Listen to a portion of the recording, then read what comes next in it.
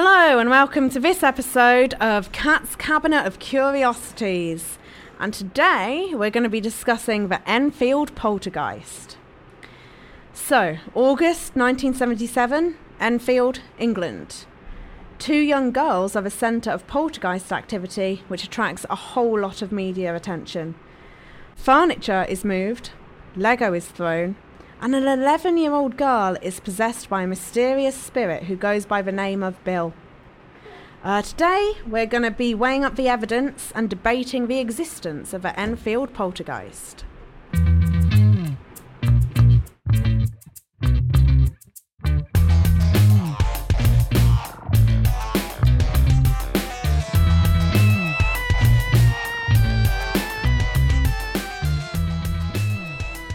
Hey Tom. Hi. How are you doing? I'm doing well, thank you. How are you? Are you excited for this week's episode? I'm not feeling like I'm going to enjoy this. Yeah. So usually I try to keep it so that Tom doesn't know much about the episodes. However, I often can't stop myself from talking to him about them. We live together, so I'm often like, Tom, I found out this today. Yeah. But the Enfield Poltergeist case, I have tried to keep as little information getting to him as possible, because this is a spooky case and I want him to be scared. Oh, I don't want to be scared. Yeah, I'm just going to jump straight into it. Okay? And I'm going to explain what happened. So, August 1977. It's the 70s, it's Enfield. Peggy Hodgson is a single parent living in a rented council house in Brimsdown. I can't speak. Pecky, was she called? Peggy. Oh, Peggy. Peggy. Okay. So she's got 4 children. Margaret, who's 13. Janet, who's 11.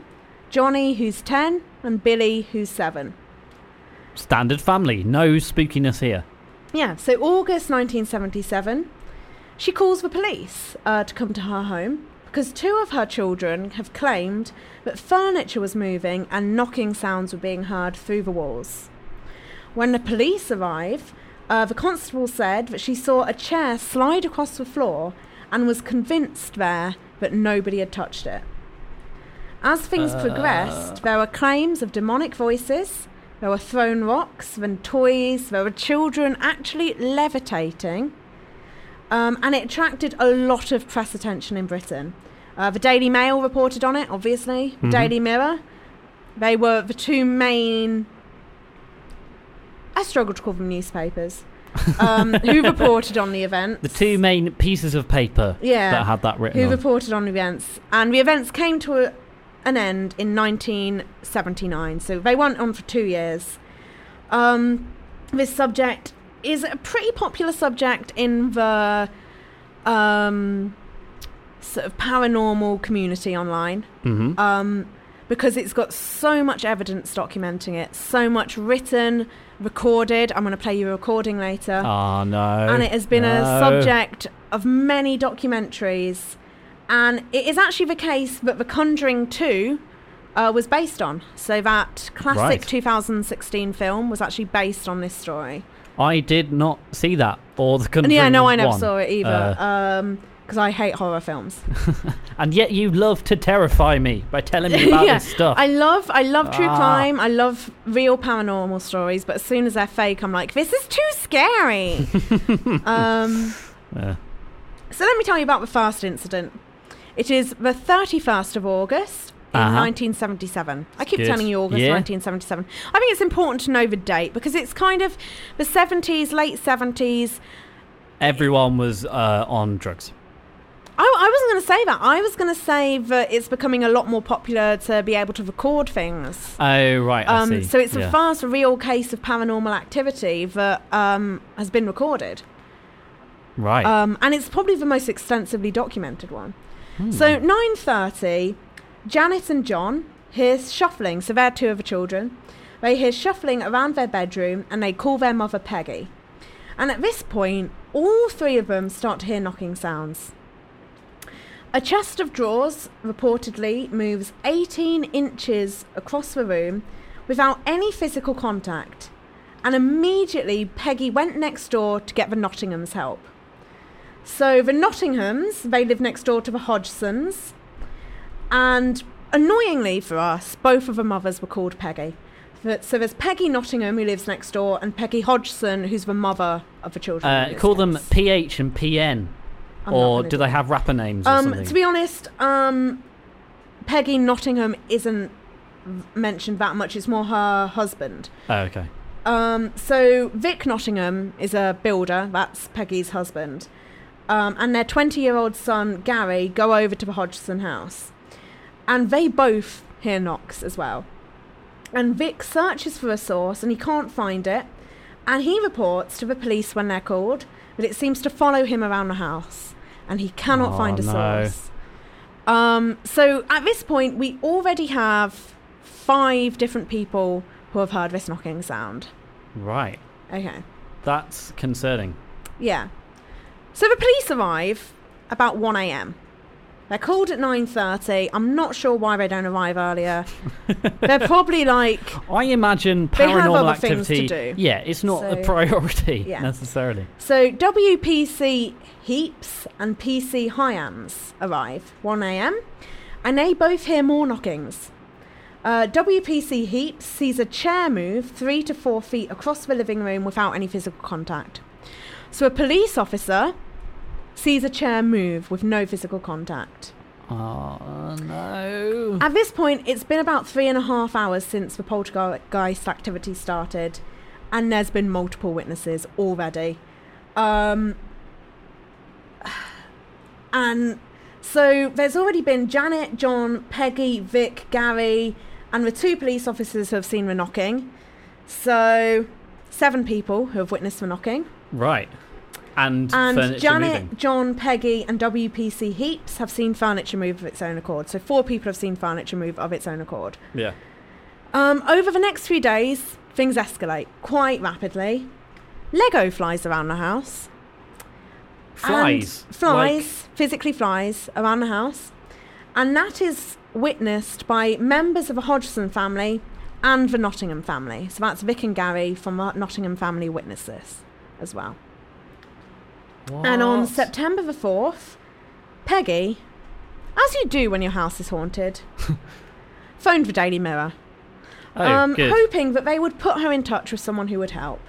Yes, they're famously helpful and sympathetic. Yeah. And so reporter Douglas Bentz and photographer Graham Morris visited the house. And these 2 men both also witnessed flying objects. Seriously? Yeah. Yeah. All of these people... Or... Claim to have seen flying objects. In fact, Graham Morris was hit on the forehead by a piece of Lego while it was travelling at speed. He likes to add. He says he was hit on the face with a piece of Lego travelling at speed. That's... Then by September the 7th, this reporter and photographer, they call for backup. With the Daily Mirror still? Yeah, so with the Daily Mirror still. And George Fallows, who's a senior reporter, and a senior photographer, David Thorpe, visit the house. So this is already a lot of people who have witnessed this paranormal activity. I mean, I'm skeptical. Yeah. At this point, I just want to say I don't believe in ghosts or paranormal or anything like that. Yeah. But it does seem weird so far, and I'm interested to see kind of where this goes. It is... I'm not going to say too much now. I'm now going to read you the statement from WPC Caroline Heaps, who testified this. This is a written statement from a police officer. I'm going to read the full thing. It's a little bit long, but I am going to read the full thing because I think it's important to hear it. So she says... On Thursday, the 1st of September in 1977, at approximately 1 a.m., I was on duty in my capacity as a policewoman when I received a radio message to 284 Wood Street, Enfield. I went to this address where I found a number of people standing in the living room. I was told by the occupier of this house that strange things had been happening during the last few nights, and they believed that the house was haunted. Myself and another PC entered the living room of the house, and the occupier switched off the lights.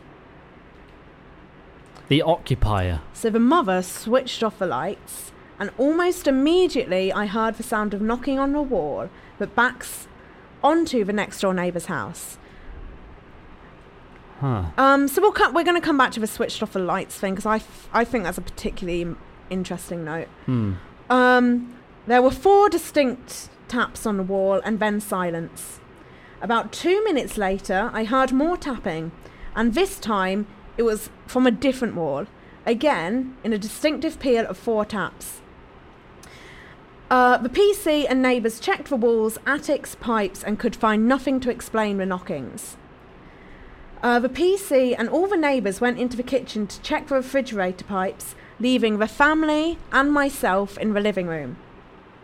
The lights in the living room were switched off again, and within a few minutes the eldest son pointed to a chair which was standing next to the sofa. I looked at the chair and noticed it was wobbling slightly from side to side. I then saw this chair slide across the floor towards the kitchen hall. It moved approximately 3 to 4 feet and then came to a rest. That's quite far. At no time did it appear to leave the floor. I checked the chair, but could find nothing to explain how it had moved. The lights were switched back on. Nothing else happened that night, although we did have later reports of disturbances at this address.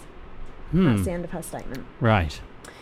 So I do think it's important to note the lights were switched off when these things happened. Yeah. Because I think that, one, it means you can't necessarily see everything that's happening in a room. Especially when you've got 4 kids. Yeah. 4 kids, they can move quick. Kids are evil and nifty. Yeah. Especially kids who want attention. I'm just going to say that. I don't want to immediately dismiss this police person's report, because the fact that she's a police officer, to me it really validates her statement. Yeah, it decreases the likelihood that she's lying. Or crazy, or anything. The fact that she saw a chair slide, my immediate thought was maybe there was a child hiding behind a sofa who pushed it, and somehow the chair just kept moving. I don't know what their flooring was like. Obviously, it couldn't do that on carpet, but maybe if it was a really slippy laminate. I mean, I'm pulling at straws here, really. Trying to explain this. It's so hard without recorded or visual evidence to sort of, because even the sort of the character of the motion would give you some kind of idea. Yeah. Like if it moved very smoothly, then that would be creepy. Yeah, if it moved very quickly in a bus, like someone had pushed it. Yeah, or had been tugged by something. Yeah. Then yeah. I find it interesting too that it was the eldest son who pointed something out, and it wasn't. He drew attention to it. I also find it quite interesting that the mother, her almost immediate reaction was to contact the paper. Yeah. The police didn't work, so I'm going to go to the higher authority, which is tabloid journalism. But even so, even though we're talking about this, I can't help thinking, if you go to a house where you've said there's been hauntings, even if you don't believe it, you get in there and there's 4 creepy little kids. I'm assuming kids are creepy because all kids are creepy. You don't like kids, do you? So, I mean, they're already poltergeists. Yeah. As far as you're concerned. And then to have the lights turned out, I imagine after hearing the knocks on the wall, I feel can be slightly more easily explained. I'm not going to. Someone can knock on the other side of the wall. I'm not going to put too much credence into that. But I imagine you'd already be freaked out, and so you probably are a lot more willing to believe ghosts. Yeah. So anyway, that's her statement. I'm going to talk a little bit now about the recorded poltergeist activity. Oh, so there's some recorded actual stuff. Tape recordings, there's video recordings of over 180 hours. 180 hours from these various reporters that have come over. There is a lot of evidence. So I'm just going to read a very long list of all the different things they claim a poltergeist has done. Right. Marbles and Lego seen travelling through the air at great speed, seemingly from the walls or windows. A teapot shook vigorously on a cabinet in absence of any external vibration. Ew. Metal spoons bent, and the lid of a metal teapot was deformed. I'm not sure a 13-year-old child could do that. I think you could bend a spoon. You could definitely bend a spoon. I'm just not sure about a metal teapot. You don't see many metal teapots. Like, it was the 70s. Yeah, true. It's probably made out of asbestos. Okay, this is possibly my favourite point. The shade of a bedside lamp was straightened. So it's a kind poltergeist. It's a kind one. Ooh, this is slightly irregular. Tilt. Yeah. The toilet door opened and closed when no one was nearby. Cardboard boxes and cushions were thrown by an unknown force. A slipper was thrown across the room by an unknown force. A framed certificate was pulled off the wall. A bedroom carpet was pulled up at the edge to form an identical shape each time. I'm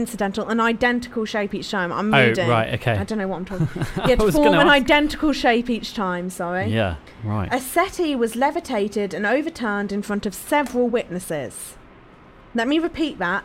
A settee was levitated and overturned in front of several witnesses. That's some David Blaine stuff right there. Wow. 11-year-old Janet was levitated and deposited in different places at different times. I'm not going to lie, I've seen a photo of 11-year-old Janet levitating. Oh, there's a photo of it? Yeah, it's kind of like, I'll show it to you now. Through the magic of podcast audio. Yeah, I'm sorry, I'm just showing it to I'm going to Tom. convert it to like the binary code for an image and then just play that out. Yeah, I'm having a look now. So it kind of looks like she's jumping. That's about what I was going to say. So she claims she's levitated, but essentially she is levitated from the bed to the floor, which to me is a child jumping off a bed. Her legs are tucked up underneath her, like when you jump. Yeah, if you were being levitated, my immediate reaction would be to sort of wiggle my legs about as if I'm about to be dropped at any moment. Yeah, so... But... Yeah, so that's... The levitation, that's just a kid jumping. She levitated for a fraction of a second. Well, that's the thing as well. It was literally that. Really? Yeah. Oh. So, yeah. That's like the Buzz Lightyear thing, that it's not flying, it's falling with style. Yeah, they're saying it's levitating. It's not levitating. Kitchen unit doors slip open of their own accord. Door chimes swung from side to side many times. Footsteps were heard when no one else was present. 13-year-old Margaret was held still by an unknown force. Ooh. I mean, that could just be... Was it love? Yeah. Or something? Knocks, bangs and crashes heard. Coins disappeared and reappeared in other places. That's kids stealing money. Next. Yeah. Small fires were started and extinguished without causing damage. Again, that's 1970s children's entertainment.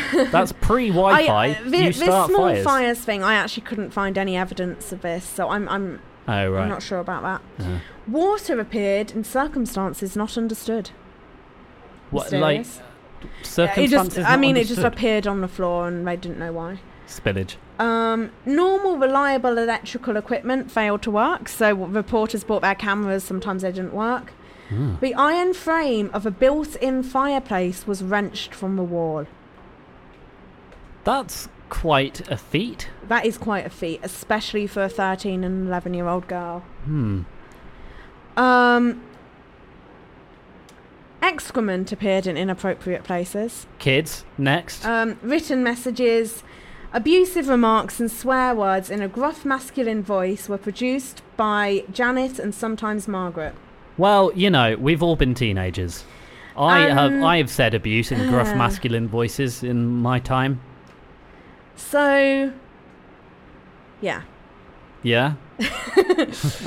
All of these, well, not all of these things. It's a lot. It's a lot of things, and various of these things were witnessed by the family, by the neighbours, by the police people who came, by John Rainbow, who is a local tradesman who came to the house and witnessed some of these.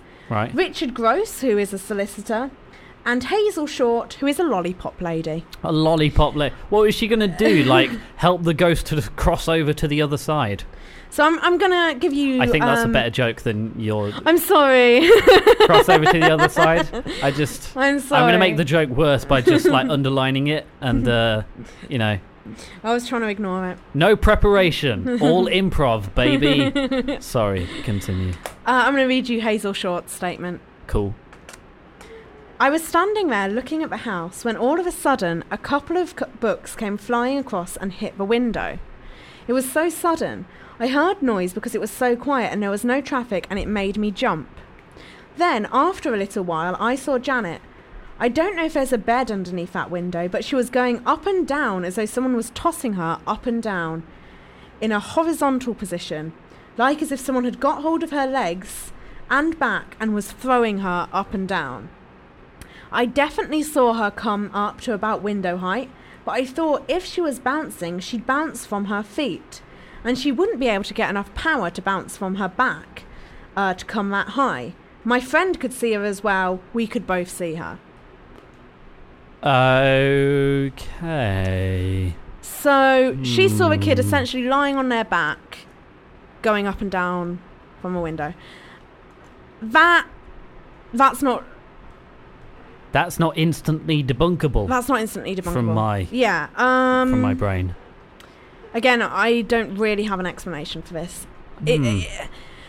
I mean, I guess maybe if she was jumping at a funny angle. I mean, these people were watching it from outside the house. They already had heard of a paranormal activity. Wait, they were watching from outside the house? Yeah. So they were standing on the street looking at the house, and they saw through the window this girl going up and down on her back.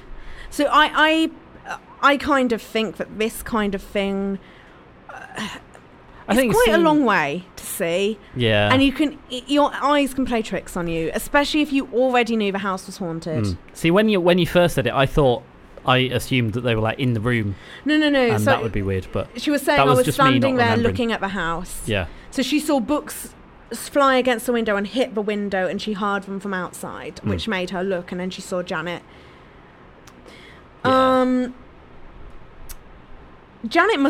If Janet was doing this herself and it wasn't a poltergeist, she must have known those people were watching, or someone else in the house was there, or she was doing it by herself. Either way, whether this kid was actually haunted or not, she's a creepy little kid. We're going to talk now about the scariest part of this. Oh no. See, I've settled in now. I'm sort of comfortable. Are you about to make me uncomfortable? The voice. Oh, yeah. So voice. 3 months after this whole thing started, a voice began to come from Janet. It started as a series of whistles and dog barks, but then it became a human voice. Right. And the human voice identified itself as Joe Wilkins, who claimed to live in the house. The previous occupant was in fact a Mr. Wilkins, and apparently Janet had no idea. Apparently no one had ever told Janet. Apparently she didn't know. Oh yeah. It was only when the poltergeist was haunting her. Yeah, and she couldn't just Google stuff back in the 70s. Yeah. The only thing I can think is that her mother told her.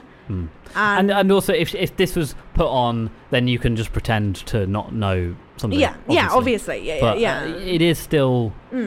It does present intrigue and wonder.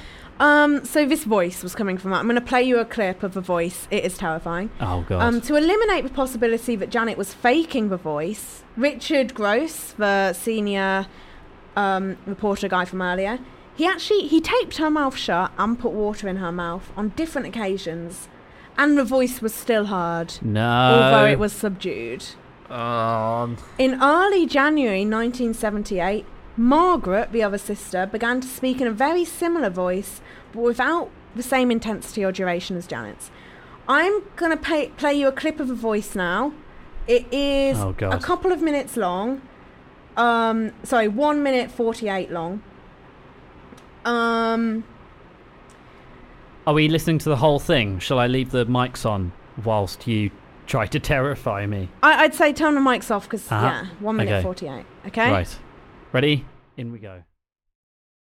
Come on, say it for me, Dr. Bellum. Dr. Bellum. Right, that's good. Shut up your door. I'm 72 years old. I come from Jewett Park graveyard. And I have right near the church where Rena lives. And all my friends come from there as well. And we all make a game and go to the pub. And then we pick your house. No. Yeah, so that was just a bit of a not voice. No, that's so. That's coming from I think that's from Janet, who is 11.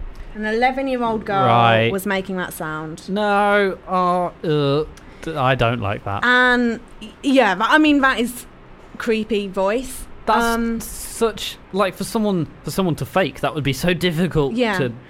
And there were hours, 160 hours of this of recording. Hello, not all of it that voice, but a large majority.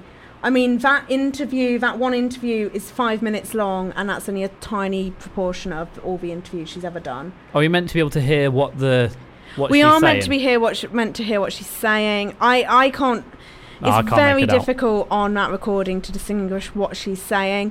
Online, you can find a lot of assumed transcripts. So those are people who are really into this, who have written up what they think they hear.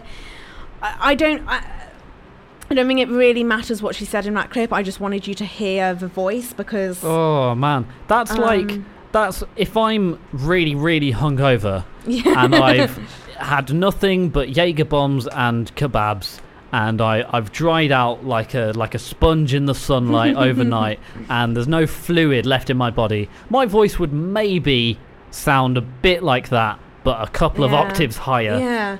And that is... That's just horrible. That's right at the bottom... Because, I did at uni, I did some stuff about the human voice and that kind of stuff, and about specifically rough singing. Yeah. And that must just kill your throat. She hasn't had any damage to her voice, as far as we know. None at all? She still talks in a fairly normal tone. A speech therapist was unable to say where the sound was coming from or how it was being sustained by an 11-year-old girl. She said it had some resemblance to false vocal cord tone. Yeah, so that's the above your fluey, gooey vocal folds. You've got the false folds, which kind of protect it.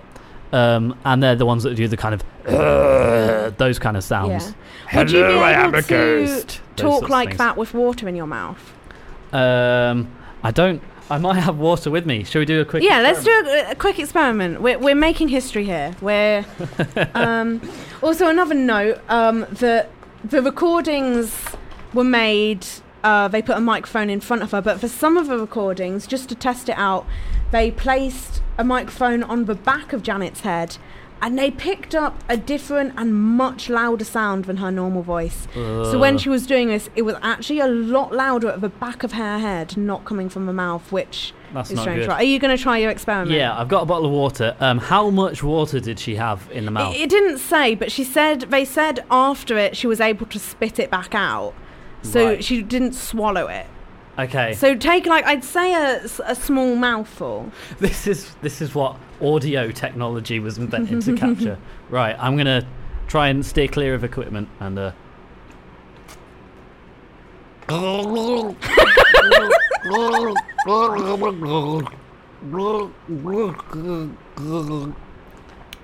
The answer is no. The thing is, you can't see what he was really trying. What did it not sound like I was trying? It sounded like you were literally just trying to make gurgling sounds. Look, I was trying not to drown, and I was trying to do a good experiment for the good people. Yeah. So I tried. But that was not with any training or anything, to be fair, or practice. I mean, I don't think she had any formal training. In ghost faking. Yeah. So this is a lot of evidence for. There's all the witnesses, all of the recordings, all of the unexplainable things. So to put your minds at rest, I do have some evidence against. Good. And then I think we can weigh it up. There's still some questions that are unanswered. I have to say, this is by far the most convincing thing we've ever covered. Yeah. In our 3 episodes. in our third long episode. and varied career. Honestly, this is actually the most convincing out of any conspiracy theory, cryptozoology, true crime, missing, conspiracy thing. This is one of the most convincing things. Like, I've never believed in ghosts. I don't believe in ghosts, but I still don't, and yet I feel like I do now, and yet, a bit. This is a lot of things are inexplicable. Okay, the first evidence against, I think is a big one, a really big one. Janice and Margaret admitted to faking some of the poltergeist activity. So this is the 11 and 13-year-old girl. Yeah. The 2 girls were occasionally caught by the investigators to have faked some of the things they blamed the poltergeist for. That, to me, is a pretty big check against. Example, they threw things and the investigators saw them, and the 2 girls confessed that on that one occasion they had faked it, but every other time it was genuine. I think you could be desperate for attention, but if you already know you've got a poltergeist in your house, you wouldn't be pushing it to perform. Yeah, it's kind of, the thing is, there's a lot of things that I don't think an 11 and a 13-year-old girl could do. And I think that perhaps Peggy, the mother, encouraged. I'm just going to say that's my theory for this whole thing. Yeah. Is that I don't think it's a poltergeist. I think that it's 2 girls who they got caught up in a game. Yeah. The poltergeist did a lot of very childish things. Bill, the spirit of an old man who supposedly possessed Janet, the 11-year-old, he was really interested in periods, menstruation. He asked a lot of questions about them and spoke about them a lot. He asked a lot of questions to the investigators. The 13-year-old girl would... But this is the 11-year-old. The 11-year-old girl would want to know. You'd think an elderly dead man has probably been there, done that. Yeah. Bloodied the t-shirt. So it's kind of like, why would this old man be interested in that? Maybe it's a girl who feels like she can't ask any other way. Yeah. Might feel like she is evil because blood is pouring out of her or something. A lot of what Bill claimed was false. He said facts about his life that were proven not to be true about the man who died in the house previously. Oh, right. So they got the name. So they got the name right, but they didn't really get any of his life right. So again, I think they could have probably been told his name by Peggy and then just made stuff up. And because the name fit, people thought it was true. And a lot of the witnesses, although they did report them, were quite sceptical. Janet's gruff voices were thought by ventriloquist Ray Allen to be a vocal trick, something he could explain, something he could do. Right. That, especially if it's a false folds thing. Yeah. If you're able to, with water in your mouth, if you really knew how to do it, you could probably do it. And it would vibrate through the back of your head. Yeah. Actually, if your mouth isn't open, then and you've got all the water in. Yeah, it would come out the back. But, whatever. Yeah. I'm spitballing. Bill, one of Janet's voices, had the habit of suddenly changing topic, which was a habit that Janet also had, according to Lion Playfair. Several psychiatrists and health professionals came to the house, and said the whole thing would stop if Gross and Playfair, the reporters, just left it alone. They said, you need to stop reporting on this. These girls... They do it for attention, for the reporting, yeah. One of the reporters for the Society of Psychical Research... Okay, that's an interesting society. Came to investigate, but when they came to Janet's room to observe, they were made to stand facing away from the children, and then they were hit with objects while the children giggled. That's not a poltergeist. That's a prank. Yeah. That's a childhood jape. Did they just stay stood there while they got things thrown at them and just say, this is the price we pay for going into the psychical research field? I think so. The investigators and the researchers conducted a series of tests on Janet's gravelly voice. One test involved them placing 2 separate microphones, one on Janet's throat and one on the back of her neck. And, as he said, it's found that it came out the back of her neck, and that's where the false vocal cord, secondary vocal cords are found. Janet would speak in that fashion for up to 3 hours at a time. That is impressive. Without needing to clear her throat or cough. She'd never cough during that. And without causing any damage to her normal speaking voice. Which you can do if you've got sort of, I guess, discipline with your vocal cords, or you sort of know what you're doing. And if she was spending all day practicing how to be a ghost, maybe that's a thing you do as a kid.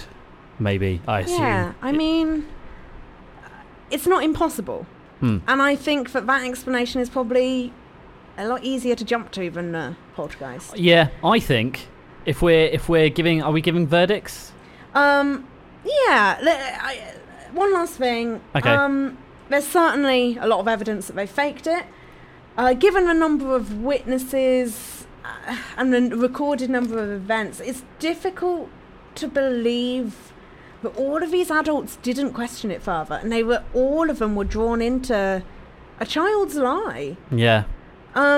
Just a sort of play game. Yeah, which makes me think, was this an elaborate hoax by a lot of adults around her? I can see the tabloids having some kind of vested interest in making a story interesting. Definitely. The reporters, they wanted this to be big. Yeah.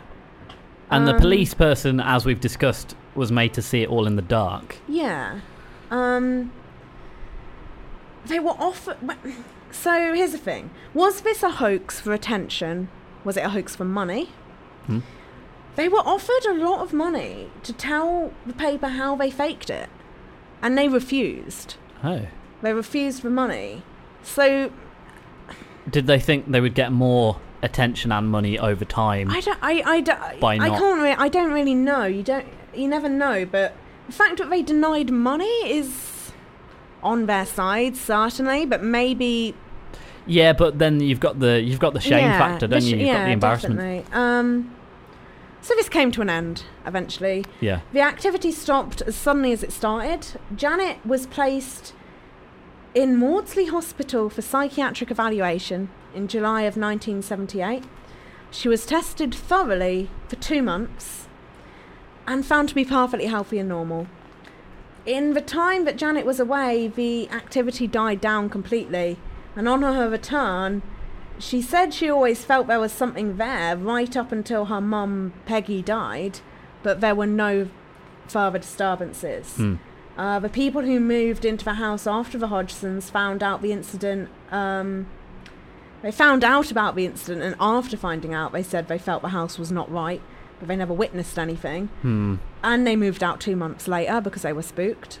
The current residents have been living there since, and they've seen no strange behaviour.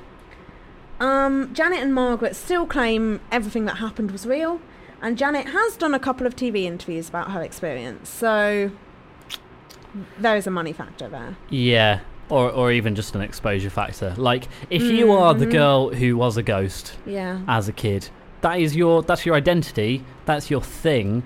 Yeah. If that's your one defining factor, then I think you would cling to that. Yeah. More so than even if you were offered money about how you faked it. Yeah, definitely. The thing is, when I first started looking into this, I was like, wow, this is this is some really convincing evidence.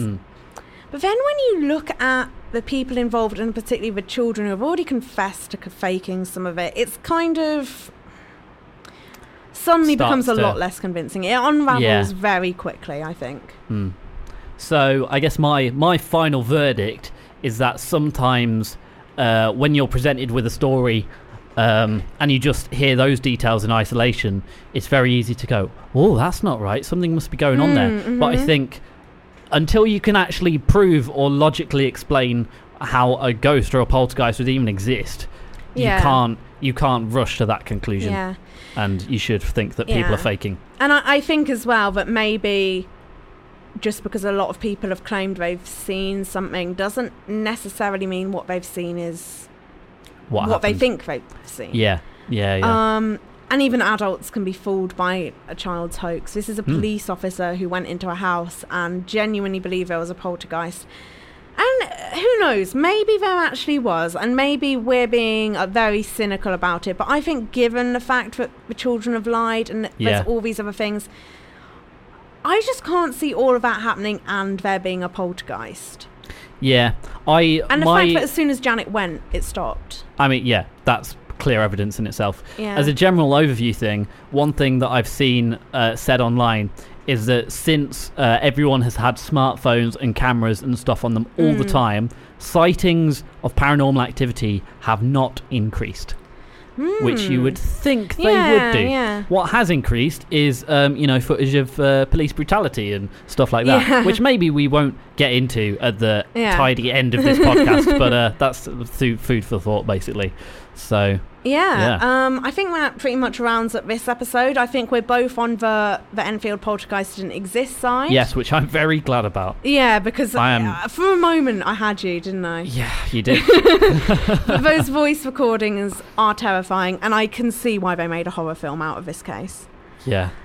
Next episode, we're going to be doing something equally horrific. Oh, good. We are going to be discussing the Westboro Baptist Church. Hooray! Who are known for their hateful rhetoric.